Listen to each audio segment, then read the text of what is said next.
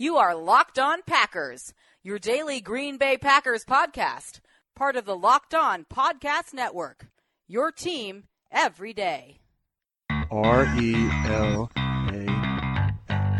Relax. We're going to be okay.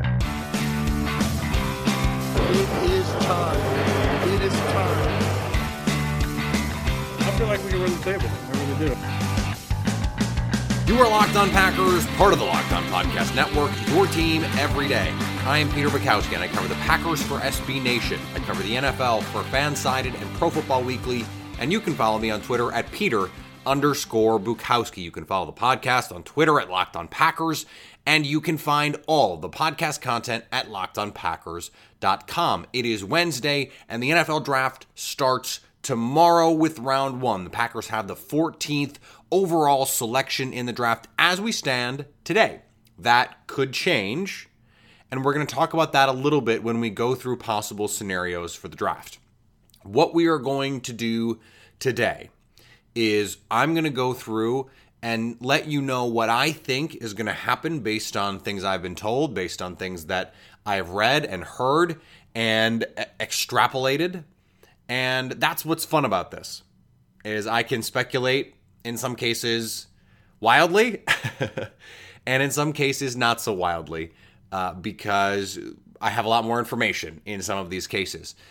There is a lot of information out there. How much of it is real? How much of it is fake? Those are things that we have to parse as we go through this. And really, I think trying to predict anything that's going to happen outside the top 5 to 8 and maybe 10 picks is really a fool's errand, because too much can change.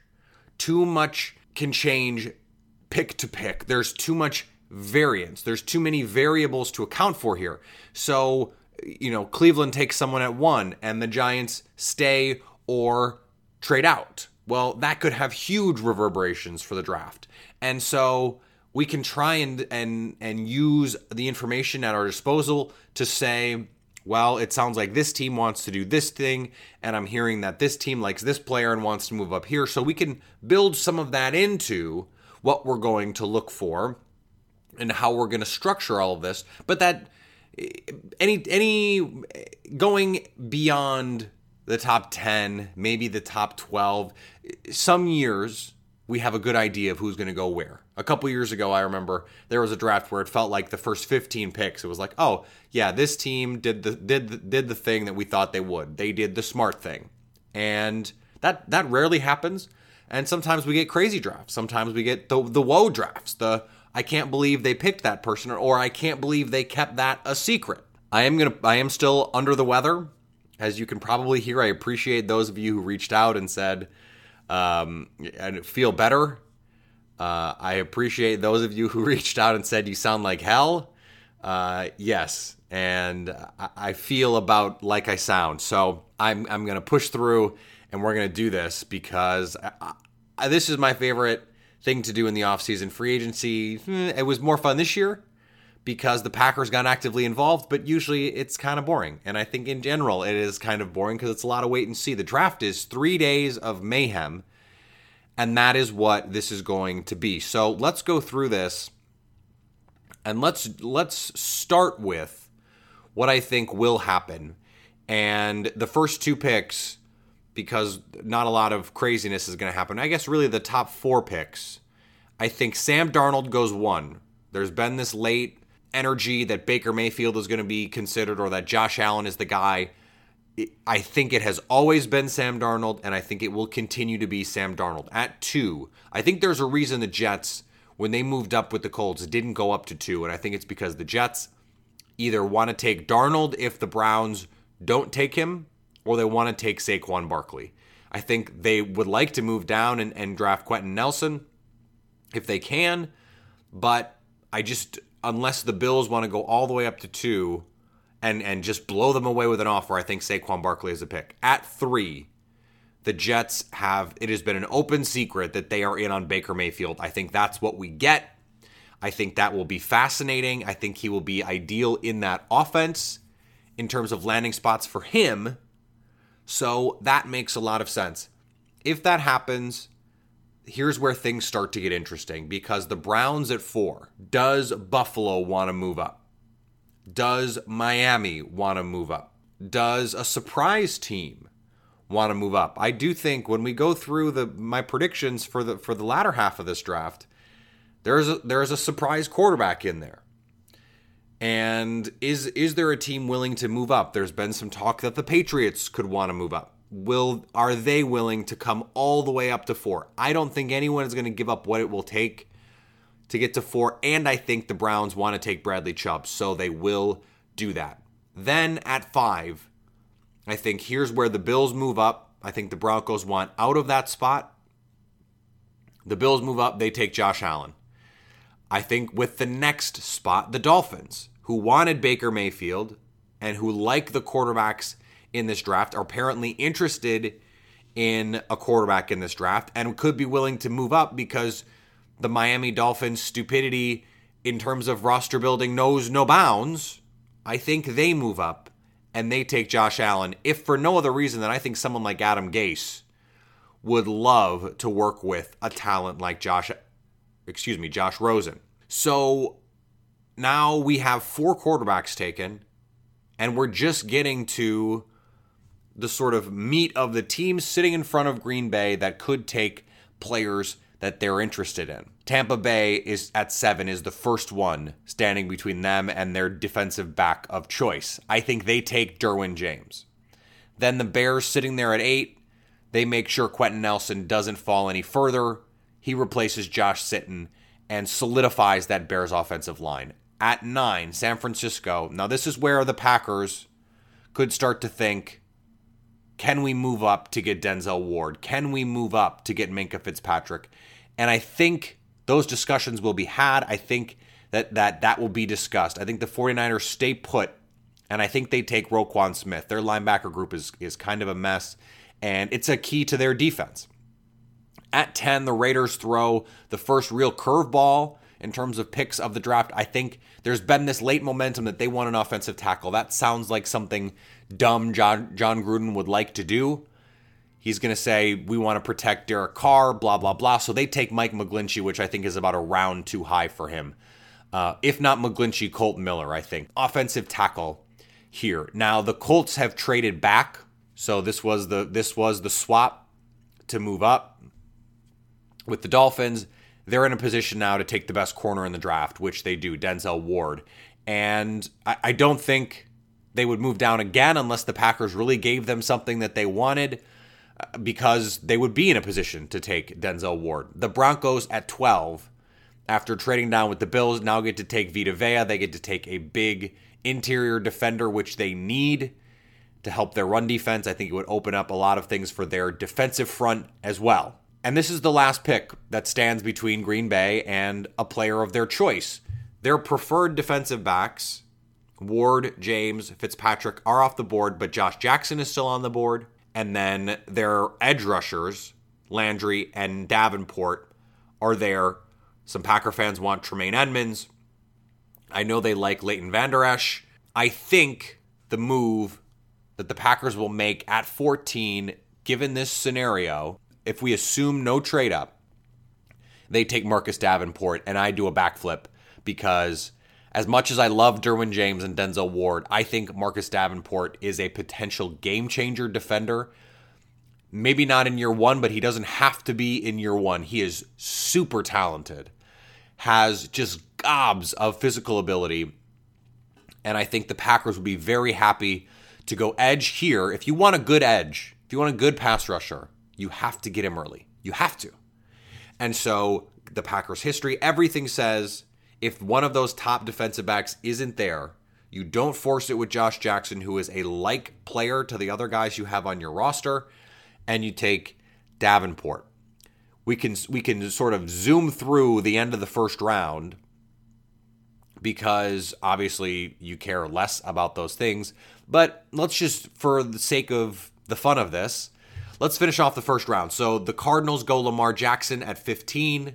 The Ravens, who have been in desperate need of a receiver, have gone out and they have added receivers in free agency, so maybe they eschew that in the first round.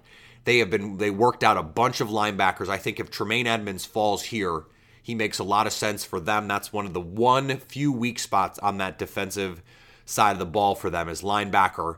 And here's where I think one of the curveballs could happen. At 17, the Chargers, they've been working out the quarterbacks.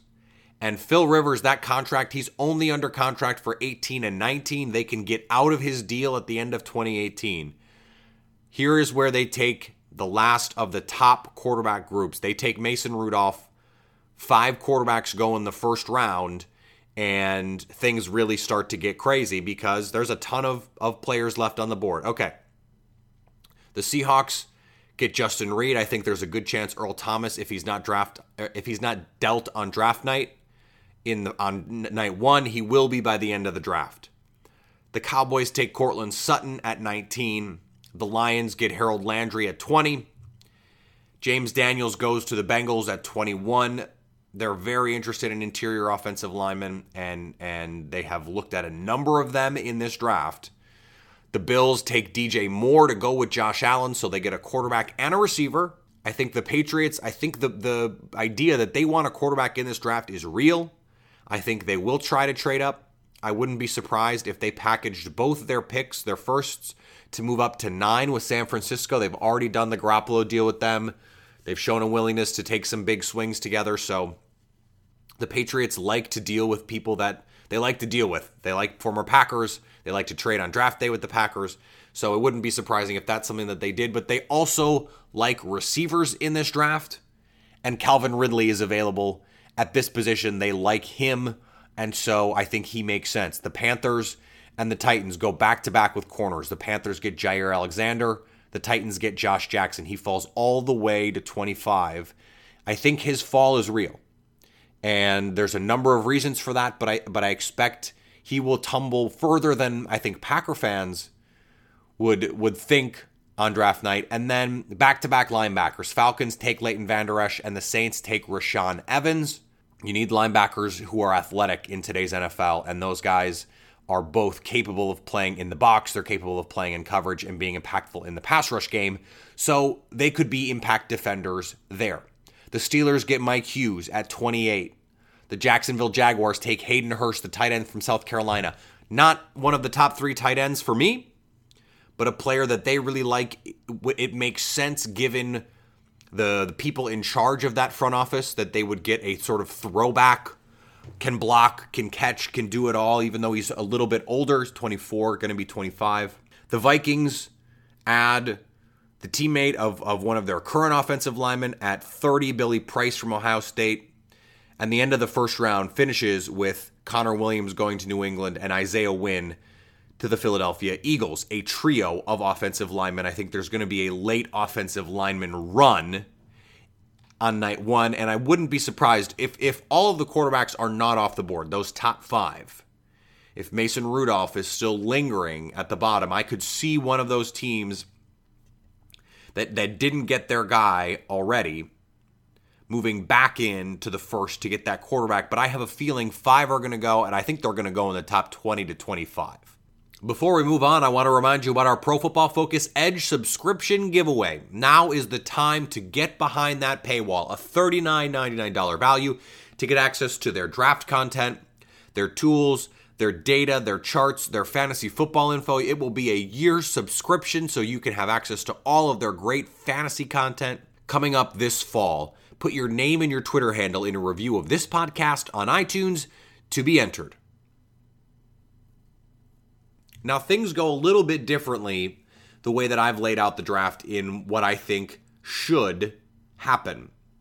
But what is interesting, to me anyway, is that the way that the top of the draft falls, given what I think will happen and what I think should happen, in both cases, the Packers come away with an edge player, not a defensive back, although in real life, if I were making the decisions, my preference would be a defensive back. I think I value and the league values defensive backs so highly that those best guys are going to be gone. Now, I am assuming that these teams are operating in good faith, and many of them don't. So we don't know how this is going to shake out. But if I were running the teams, I'm taking Josh Rosen for Cleveland at 1, Sam Darnold at 2 for the Giants. And at the Jets, I'm sticking with what I think will happen, Baker Mayfield at 3. Now, here's where things depart. If I'm Cleveland, because I'm not a huge Bradley Chubb fan, and I think their second biggest need is corner, I'm going Denzel Ward at 4. I don't think that's too high. If I'm the Bills, I'm assuming this trade up because I didn't want to get too complicated, so I'm going to assume this trade up. I'm taking Lamar Jackson at 5. I'm going to assume the Dolphins are trading up again, and so they get Mason Rudolph. In this case, Josh Allen falls out of that top mix. I don't think he is better than those guys. I wouldn't take him that high, but you'll see he does go in the first round. So after that, Tampa, the Derwin James, Quentin Nelson combo to Tampa and Chicago stays intact.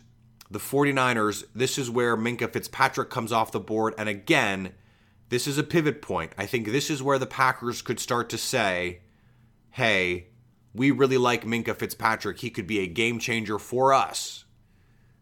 We'll give you a second, or we'll give you a third and a fifth to come up and take our guy. If I'm Green Bay, I'm standing pat because I like the way that this board is falling with all these quarterbacks being gone. I'm going to get one of these really good players. I'm not going to give up additional assets to move up. If I'm the Raiders, I think they need more help with their pass rush than their offensive line, so I take Marcus Davenport. Roquan Smith to the Colts. The Denver Broncos, I'm much higher on Connor Williams than it sounds like the league is, but the Broncos need a guard, and this is the trade that we're going to keep in place, so they do that. Washington, they need help on the defensive interior. Vita Vea, one of the best players on the board still available. They take him there. That leaves Green Bay with, of their preferred players, Harold Landry and Josh Jackson. Now, half of Packers Twitter is yelling at me to take Harold Landry, and the other half is yelling at me to take Josh Jackson. If it's me, I think Landry's the better player. Again, I think you take an edge at the top of the draft and you figure out corners later. I think the additions of Devon House and Tramon Williams make it okay to make an edge selection here, even though he's not going to be a starter. You need a long-term solution, and you need someone who can play backup role for when Nick Perry and Clay Matthews inevitably get hurt. After that, again, we'll go through it, even though I'm sure you're less interested. Josh Allen goes to Arizona. I would love that fit. I think the Ravens still don't have a true number 1, so they should take Cortland Sutton. I think Tremaine Edmonds, again, in this range to 17 to the Chargers. Josh Jackson to Seattle just makes too much sense for me to not go with it there. Justin Reed to the Cowboys. Jair Alexander, the cornerback from Louisville, to Detroit. I think the Bengals should take another offensive lineman than the one that they take in this case. I'm not a huge James Daniels fan, so they go Colton Miller here. The Bills, instead of DJ Moore, I gave them Christian Kirk. He is one of my favorite receivers in this draft. The Patriots, you may notice I hadn't picked Bradley Chubb yet. I think this is the range he should go. He goes to New England at 23. Mike Hughes to the Panthers at 24, the corner from UCF. Sam Hubbard, the pass rusher from Ohio State, to the Titans at 25. Dante Jackson, the corner from LSU, to the Falcons at 26. Mike Gesicki, the tight end from Penn State, to the Saints at 27. Tavares McFadden, the corner from Florida State, to the Patriots at 28. We're almost done, I promise. DJ Moore, the receiver, to the Jaguars at 29. The Vikings, Isaiah Wynn. Dallas Goedert to the Patriots at 31. And Billy Price to the Eagles at 32. You are listening to Locked On Packers on the Locked On Podcast Network, the #1 local daily sports podcast network. Be sure to catch up on everything new across the NFL with Locked On NFL and Locked On NFL Draft. So the thing about either of those scenarios is they're going to leave a ton of quality players on the board, guys that I think are first-round talents who could fall and could realistically fall all the way to 45. I think the Packers, I said it earlier in the week, I think the most likely scenario is some combination in the first and second round, pass rusher, corner, and in the third round, that is where the value is with these pass catchers I was watching. some tape yesterday on some of these guys, these second and third round guys. Guys like Michael Gallup, Deion Kane, Deshaun Hamilton. I really like their games, and I think they would be great picks for Green Bay in the third round. I don't think they need to rush that. It seems like Packer fans have four main areas of concern on this team: corner, edge rusher, offensive line, and receiver or pass catcher of some kind. And I get that. And I think in the first four rounds, in some order, they will handle those picks. I don't think the offensive line need is as pressing as Packer fans do, but I think whether it's the fourth round or the fifth round, that's where they tend to find value. The fourth round in particular, they have the first pick of the fourth round, so that could be a spot where they see value. Someone like maybe Brian O'Neill from Pittsburgh has fallen, who's an outstanding athlete and could be there at the top of the fourth round and would provide just tremendous value for them there. We'll talk about options in the second and third rounds after the draft tomorrow night. Guys, we'll go over best available. We'll go over, obviously, who the Packers picked, who they didn't pick, who they passed up. We will talk main storylines. We're going to have a ton to talk about. That show will go up tomorrow night. Keep a lookout on the Locked On Packers Twitter feed at Locked On Packers. Keep it locked on my Twitter feed at Peter_Bukowski. I'll have content coming on Fansided with scouting reports of players and from Acme Packing Company. So you have to keep your eyes peeled for that. And we'll have a show Thursday, a show Friday, and a show Saturday so that you can stay locked on Packers.